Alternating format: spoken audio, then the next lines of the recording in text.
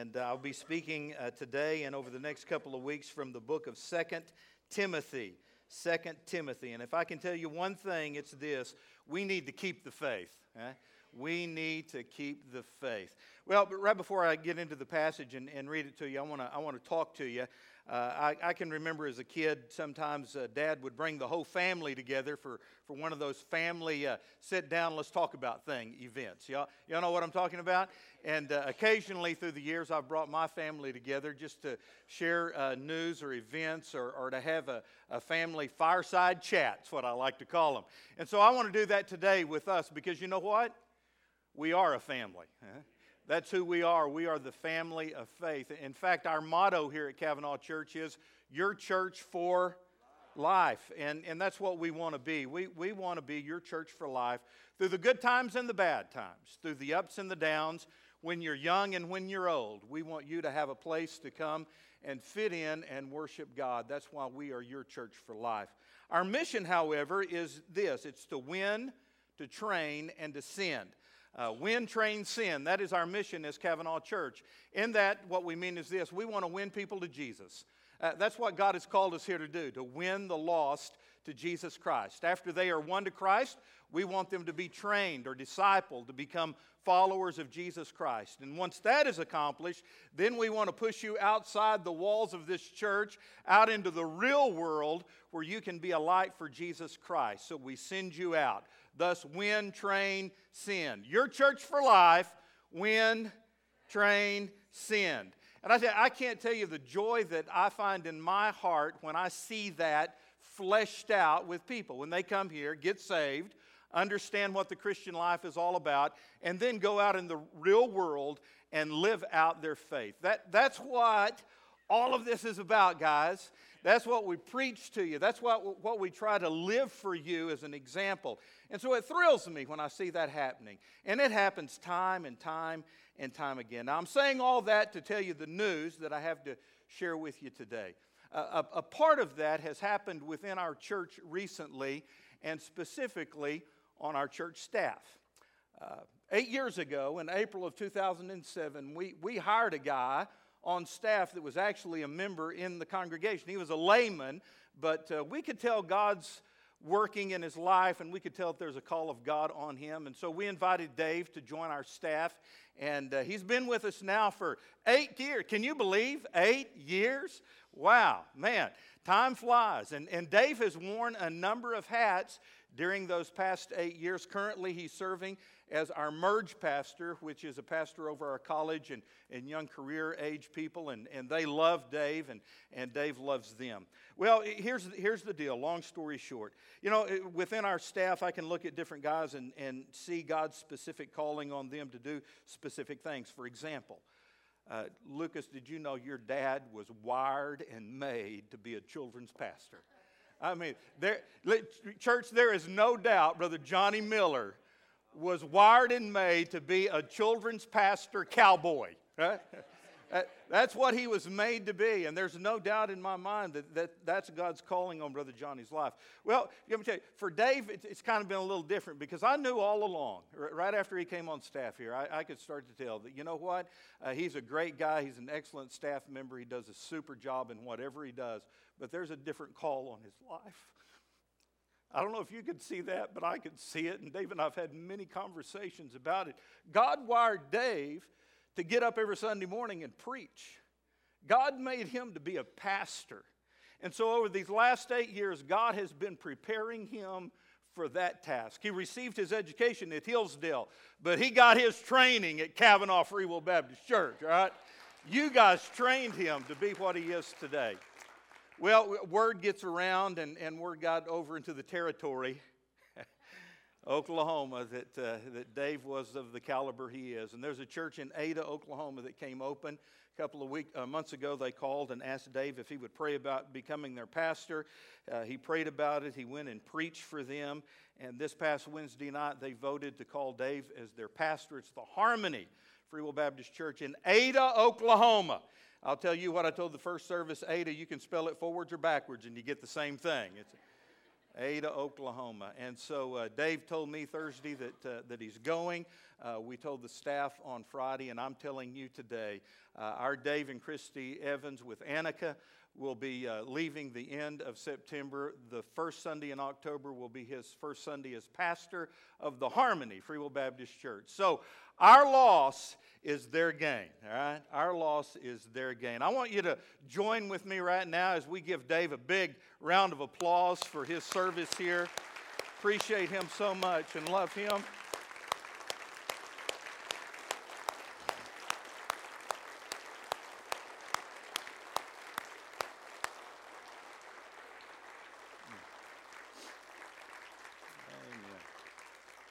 That's awesome. That's awesome. But you might think, well, you know, we just read on the bulletin that September 27th is Roundup Day. I think that's a little ironic myself.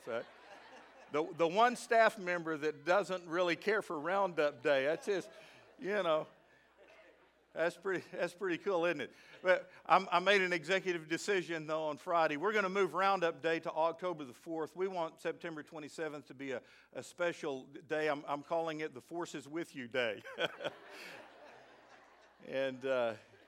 And that Sunday night, September 27th, Sunday night, we're going to have a family gathering in here where all of us will come together. We're going to have a special service for Dave and Christy. I even told him he gets to pick out the songs that our praise teams will sing.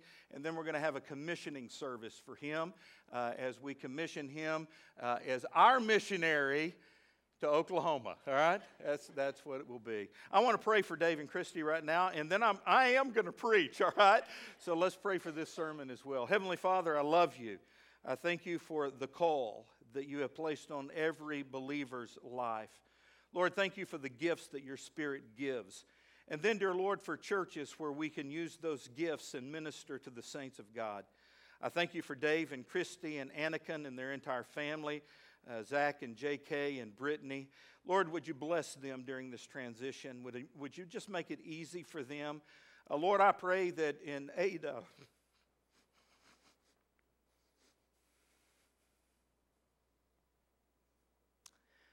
they would find a family that's just as loving and just as special as this church is.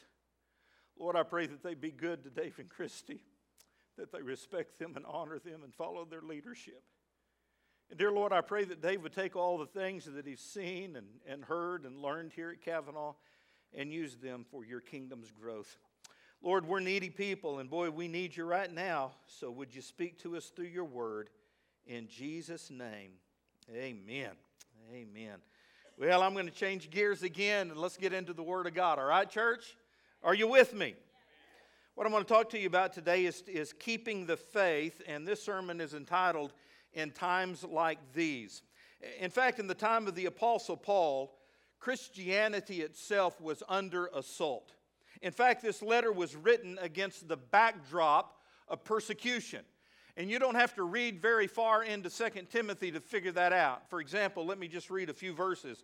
Chapter 1, verse 8, Paul said, Therefore do not be ashamed of the testimony of our Lord, nor of me his prisoner, but share with me in the sufferings for the gospel according to the power of God. Paul was suffering physically for the sake of the gospel. Then in chapter 2, verses 8 and 9, remember that Jesus Christ of the seed of David was raised from the dead according to my gospel, for which I suffer trouble as an evildoer, even to the point of chains.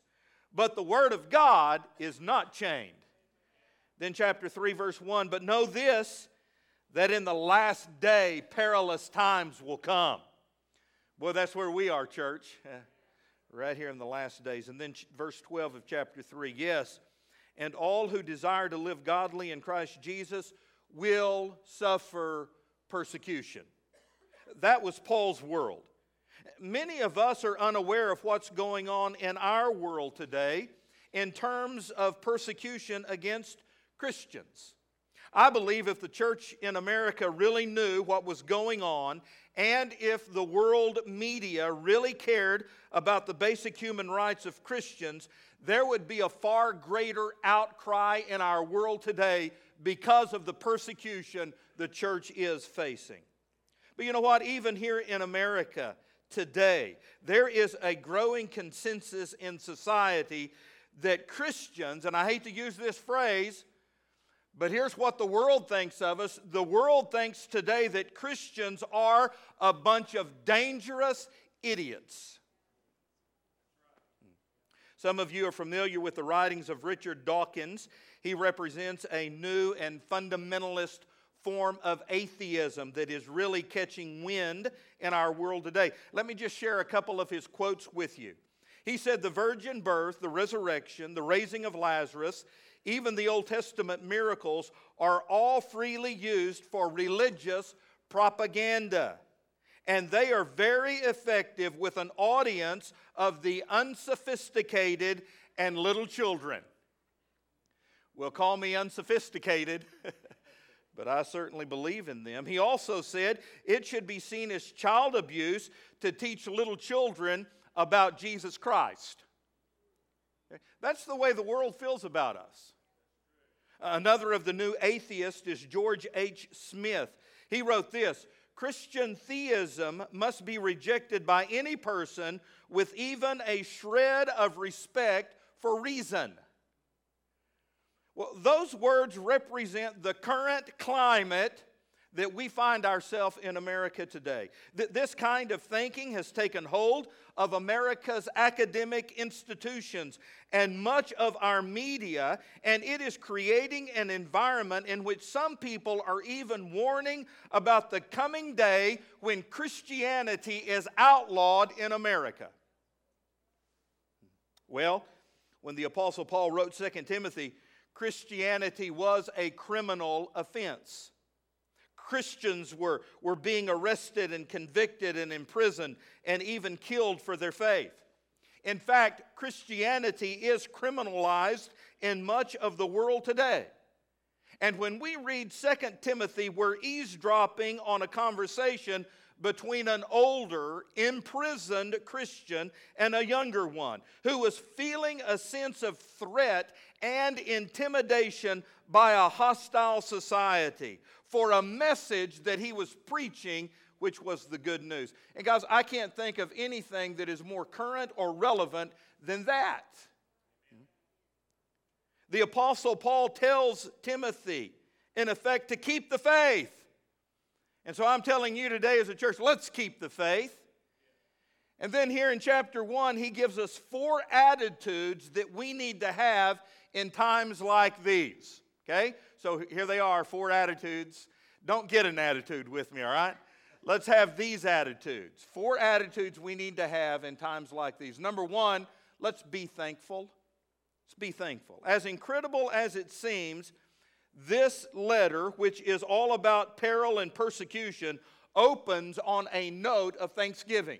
Let me read verses 3 through 5. He said, I thank God. Underline that. Paul starts the letter. I thank God, whom I serve with a pure conscience, as my forefathers did, as without ceasing. I remember you in my prayers night and day, greatly desiring to see you, being mindful of your tears, that I may be filled with joy when I call to remembrance the genuine faith that is in you, which dwelt first in your grandmother Lois and in your mother Eunice, and I am persuaded, Timothy, it is in you as well. Sitting there in that dungeon in Rome and looking back over his dramatic life, the Apostle Paul thought of the time, which is recorded in Acts chapter 16, when he showed up in the small town of Lystra. There he found a small home occupied by a grandmother, a mother, and a teenage boy by the name of Timothy. Apparently his father was unsympathetic to the Christian faith, but Timothy's mother and grandmother were ardent believers and followers of Jesus. Paul wanted to take this young man, Timothy, who was just a teenager, with him on his second missionary journey. And somehow these 2 women agreed to do it. I can just close my eyes and picture the scene in that home. Young Timothy deciding to take off with this unusual evangelist, and his mama and his grandmother trying to help him pack his bags, and all of it happening so quickly. And whoosh, they were out the door and on the missionary trail. And now years had passed. And the Apostle Paul was writing one last letter to this young man who was soon going to be his successor in the ministry. And he was thankful to God. Paul was thanking God for the fact that his pathway had led him through that little town of Lystra, and that God had placed these two women in that small home, and there he had met a teenage boy who had a heart and passion for God. And that through the years there had been this unbroken fellowship and partnership with this little group of friends. Paul said, thank God for that. Church, let me do a quick time out and tell you that I thank God for Christian friends. I truly do. I thank God for Christian. I thank God every day for you. I've got a wonderful family. My mom and dad are awesome. My wife is the greatest there is. I got some great kids. I love my family. But you know what? You too are my family. And I love you, and I'm thankful for you. I truly am. I'm thankful for you. I honestly don't know how people make it through this rugged life without a Christian family to lean on and depend on, because life is tough and it throws us a bunch of curveballs, and we need Christian friends, don't we? I thank God for my Christian friends. And I say that encouragingly to you. Number one, for you to get plugged in and find some Christian friends in this church. Now, it's great to come here on Sunday mornings and worship with us publicly, but you know what? All you do is kind of rub elbows with people here in a public worship service. You really don't get to know people that well. So come back on Sunday nights and get involved in Bible study. Find some people you can do life with and pray with and support. And then, secondly, be that friend. Be that friend. You need to know that when you go through tough times, there are people that have your back. And you know what? You need to do the same thing. When your friends are going through a tough time, you need to have their back. Where you don't gossip about them or run them down or make fun of them or belittle them or push them further down the ladder than they've fallen. You reach down and pull them up. Why? Because they're your brother or sister in Christ, and you love them and support them. You need that, but you know what? You also need to give that. And that's what Paul is doing here. In chapter 1 of 2 Timothy, he's thanking God for his Christian friends. Not long ago, a Medal of Honor was presented to the family of Lieutenant Michael Murphy. Murphy was a Navy SEAL who gave his life in the line of duty. Murphy and 3 other Navy SEALs were sent on a mission in June of 2005 into the rugged 10,000 feet Afghan mountains. They were searching for known terrorists. They were apparently spotted by some local tribesmen who reported them to the Taliban. Murphy's team was trapped by 50 enemy troops who surrounded them on 3 sides and then squeezed them into a ravine. Soon, all 4 of these men had suffered injury. They were all shot, and they soon ran out of ammunition. "We were hurting bad," said the team's sole survivor, Petty Officer 2nd Class Marcus Luttrell. "We were out of ammo, and it was bad. I mean to tell you, it was real bad." He went on to describe how Murphy, his leader, moved from man to man, trying to keep his team together, even though he had to expose himself to enemy fire to do so. Then, because of the mountainous terrain blocked the communications, Murphy had to move into an open area to call for help. Despite incoming fire, he calmly provided his unit's location and information about the opposing force. While making the call, Murphy took 2 rounds in the back. He dropped the handset, but he managed to receive it and complete the call. And then he even said, "Thank you," at the end of the transmission. His dad, speaking to reporters later, said, "Here is a man who had been shot in the stomach. He kept fighting, even with his wounds in his stomach. Then he gets shot in the back, but he still had the presence of mind to say, 'Thank you.'" That's what the Apostle Paul is teaching us here to do, church. He's telling us, hey, you know what? You are in a combat situation on this earth. Paul knew the fight that was going on all around him. He knew that he would soon be a casualty. But he opens this final book on a note of thanksgiving. He is telling us, listen guys, in times like this, we still need to be thankful. Second, in times like these, we need to be zealous. We've got to fan into flame the gift God has given to us, and we need to get to work. Church, did you hear that? You need to fan into flame the gift God has given you, and you need to get to work. Look at verses 6 and 7. Therefore I remind you to stir up the gift of God which is in you through the laying on of my hands. For God has not given us a spirit of fear, but He has given us a spirit of power and love and of a sound mind. So go out there and get them. I tell you what, when I read that, I just get all fired up. Lucas, it makes me think of Friday night football, man. That's what it does. You know, you go in at halftime, you're getting beat, and the coach gets up on the table and gives you a little motivational speech, doesn't he? That's what I read in these words right here, man. Paul's pumping Timothy up. Timothy, I know it's bad. I know it's tough, but you know what? God's given you a gift, son. And greater is He who is in you than he who is in the world. Woo! Get out there and get them, boy. Man, we're about to turn into Pentecostal, so let me just simmer down here a little bit. Interesting, though, when I read verse 6, he says, therefore I remind you to stir up the gift of God which is in you through the laying on of my hands. What he's referring to there is the ordination that Timothy went through.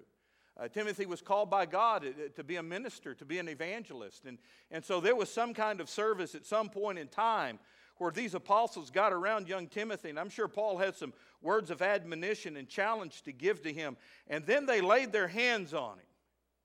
And they prayed over him, symbolizing God's presence in his life and God's power to come on this young man. It was the laying on of hands. We do the same thing in our church when young men feel called into the ministry and they are ordained as a gospel preacher or missionary or evangelist. We will lay our hands on them just as Paul laid his hands on Timothy. And so there was a special connection between the apostle Paul and Timothy. This was his son in the ministry. He loved this young man. He cared deeply for him. And so I kind of get in the feeling here that Paul was a little bit concerned for Timothy. Maybe worried that Timothy was feeling discouraged and intimidated. We can all feel that way at times, can't we? Can't we? And you know what? It's hard to keep on going when you get discouraged. Isn't it? I mean, it's hard. It's hard to keep going when you get discouraged. There have not been many times in my ministry when I've gotten discouraged, but there have been a few times when I have been so discouraged, it was everything that I had within me to stand up and preach the Word of God. I was just down. I was discouraged. I know a little bit about what he's saying and what I'm talking about, but you know what? Here is Paul's encouragement. Yes, you might get down, and yes, you will get discouraged, but you've got to keep fanning into flame the gift that God has given to you. You have to remain fervent. You've got to stay excited. You must be joyful because there's a job to do. And if you don't do it, it's not going to get done. So you got to do it. You say, okay, preacher, I understand that, but how do you do? How do we keep going when we're discouraged? How do we keep going when we're going through what Miss Angie was talking about before she sang her song? When we've fallen down that ladder and our chin has hit the last rung, how do we remain joyful? How do we stir up that gift? Well, I'll tell you how we do it. We do it through the power of the Holy Spirit. Verse 7 is one of the Bible's great verses about the Holy Spirit. He said in verse 7, "For God has not given us a spirit of fear, but a spirit of power, of love, and of sound mind." So you know what? That fear that is in your life is not from God. God doesn't give you a spirit of fear. That is from our enemy, the devil. So you put that fear behind you. It is not from God. What has God given to you? He has given you a spirit of, I like this, power, of love, and of a sound mind. Now that phrase is interesting to me. In fact, the actual Greek word for sound mind comes from two Greek terms that have literally been fused together. The first means saved or delivered. The second term means a person's mind. That is their intelligence, the way they think. And when you put these two words together, it really means having a mind that has been delivered and rescued and is now safe and secure. I think Paul was saying to Timothy and to the rest of us, you might be tempted to lose your nerve. You might be timid and afraid. You might be thinking you're about to fall apart or collapse or to succumb to fear. But I want you to know something, Timothy. And church, I want you to know something. God has given you a gift to use in your service to Him. And you've got to stay encouraged as the Holy Spirit infuses inside of you His power, His love, and the ability to keep your head when everything else is falling apart. Man, woo! I might start preaching here in a little bit. You just stay with me, all right? In other words, he's saying be zealous. Be zealous. Number 3, let's be unashamed. In times like these, we need to be thankful. We need to be zealous. We need to be unashamed. I'm going to read to you verses 8 through 12. Follow along on the screen behind me. Therefore, do not be ashamed of the testimony of our Lord, nor of me, His prisoner, but share with me in the sufferings for the gospel according to the power of God, who has saved us and called us with a holy calling, not according to our works, but according to His own purpose and grace, which was given to us in Christ Jesus before time began, but has now been revealed by the appearing of our Savior, Jesus Christ, who has abolished death and brought life and immortality to light through the gospel, to which I was appointed a preacher, an apostle, and a teacher of the Gentiles. For this reason I also suffer these things. Nevertheless, I am not ashamed, for I know whom I have believed and am persuaded that He is able to keep that which I have committed unto Him against that day. Amen. I love this part of the chapter because right in the middle of it, Paul gives one of his many periodic summaries of the gospel. What is the message that is so important that prison and death can't stop it? Well, it's this message. It's the message of the good news. From the beginning of time, God has ordained saving grace, and it has now been revealed in the person of His Son, Jesus Christ, our Savior, who by His death and resurrection destroyed death and brought life and immortality through the preaching of the gospel. Woo, that's good news. But you know what? The problem is, for a whole lot of people, it's not a message that is very well received. Do you know that? In fact, for most of the people in the world, they reject that message.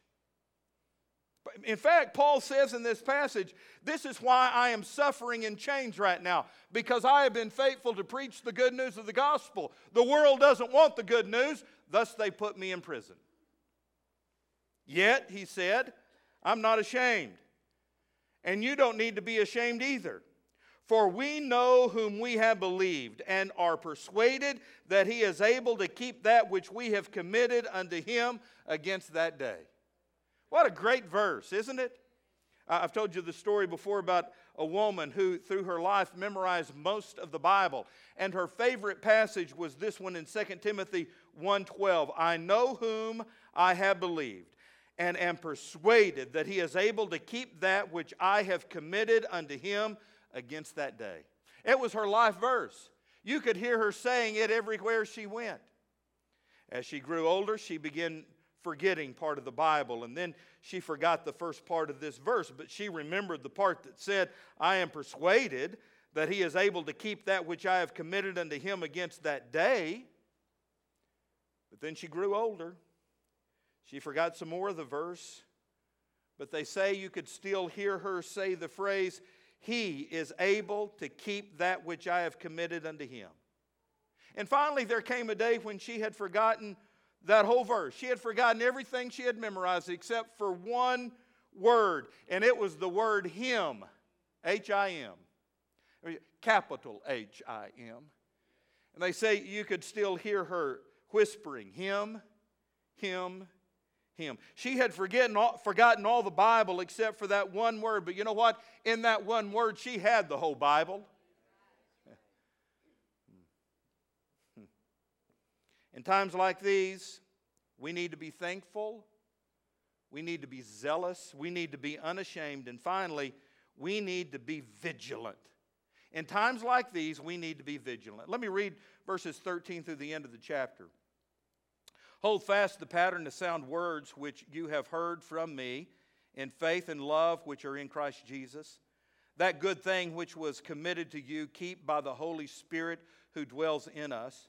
This you know, that all those in Asia have turned away from me, among whom were Phygellus and Hermogenes. The Lord grant mercy to the household of Onesiphorus, who often refreshed me, and was not ashamed of my chain. But when he arrived in Rome, he sought me out very zealously, and he found me. The Lord grant to him that he may find mercy from the Lord in that day. And you know very well how many ways he ministered to me even while we were at Ephesus. Again, what a remarkable passage of Scripture. We just saw back up in verse 12 that we as believers have entrusted some things to the Lord Jesus. That is, our lives and our work for him. And he is able to keep that, and he is able to guard that. But then in the next verse, 13, it tells us that God has entrusted some things into our care. Specifically, his gospel and his message. And church, we must be vigilant to guard it and to preach it. Hold fast, he said in verse 13, the pattern of sound words which you have heard from me in faith and love, which are in Christ Jesus. So when Paul talks about the pattern of sound teaching, he's talking about our doctrine. He's talking about our theology.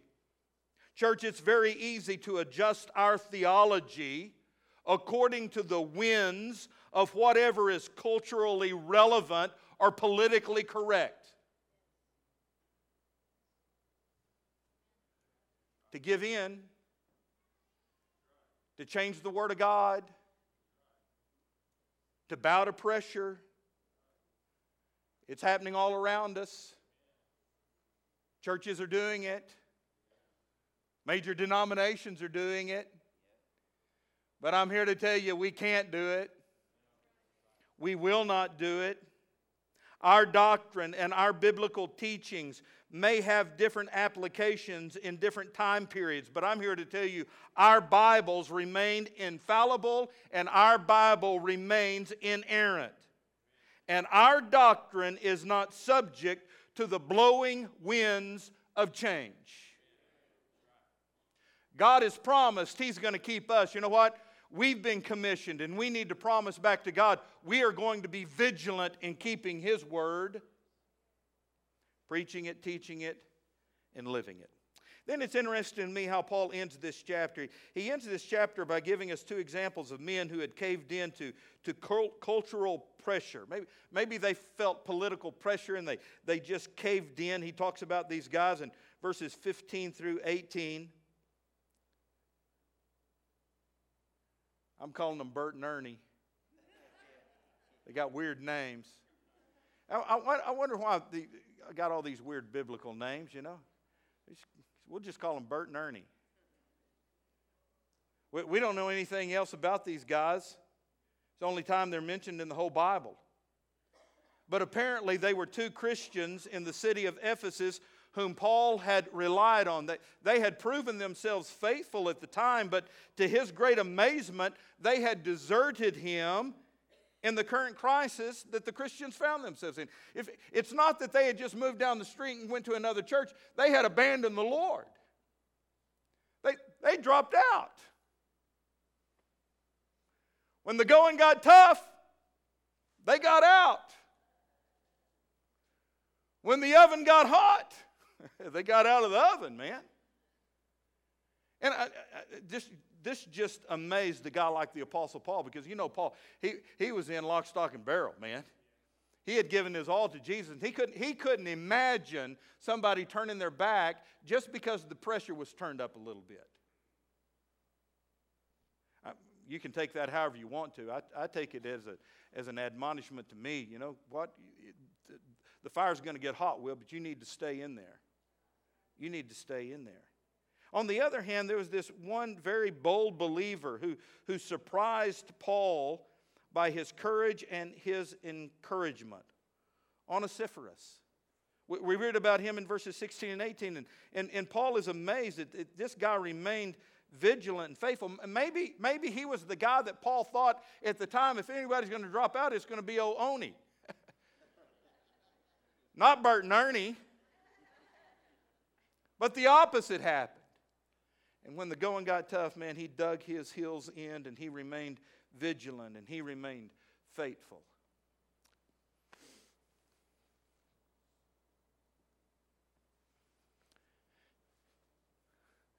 I'm going to pray that God brings some men into the Harmony Church at Ada who, just like Onesiphorus backed up Paul, they're gonna back up you, buddy, because you need that.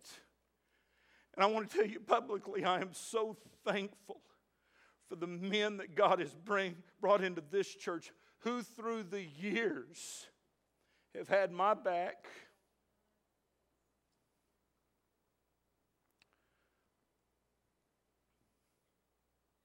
It makes all the difference in the world, church. I know I'm preaching to the choir right now, but this is something I just need to say to you. You might think ministry is all glorious and hunky-dory and peachy keen and we never have any problems in our life. Let me tell you, we deal daily not only with our own problems, but with your problems as well. And it can get discouraging. You think the devil attacks you? Come live in my shoes for a day. He knows if he knocks me off of this pulpit, he's won a great victory. And I'm not saying that in any kind of egotistical way. That's the world I live in, man. And I'm telling you, sometimes it's all I can do to keep my nose above the level of water and not sink. And so I thank God that I have some men. Now, women, don't misunderstand me. I love you and I appreciate you. And we certainly need your encouragement as well. But you know what? I need the men of this church to stand up and be a man with me as we stand against this world and stand up for our families. And so I thank God for you men who have done that. And Dave, let me tell you, I do pray that you have some men like that in your church, because you will need them. You'll need them. So you know what? Paul is thankful. He's thankful. He's zealous. He's unashamed. And he's vigilant. And there you've got the first chapter of 2 Timothy. I think the lessons are so relevant to our day. When so many young Christian people go off to college and they are influenced by liberal professors. When so many American church attenders become distracted by the things of this world and they drift away. When so much persecution and intimidation is facing us as Christian believers. In the last days, Paul said, perilous times are coming. But in times like these, we must stay thankful, zealous, unashamed, and vigilant. In times like these, we need a Savior. In times like these, we need an anchor. Let's be very sure our anchor holds and grips the solid rock. Heavenly Father, would you do something special in this room right now? Lord, I know you're here. You've been here through this whole service.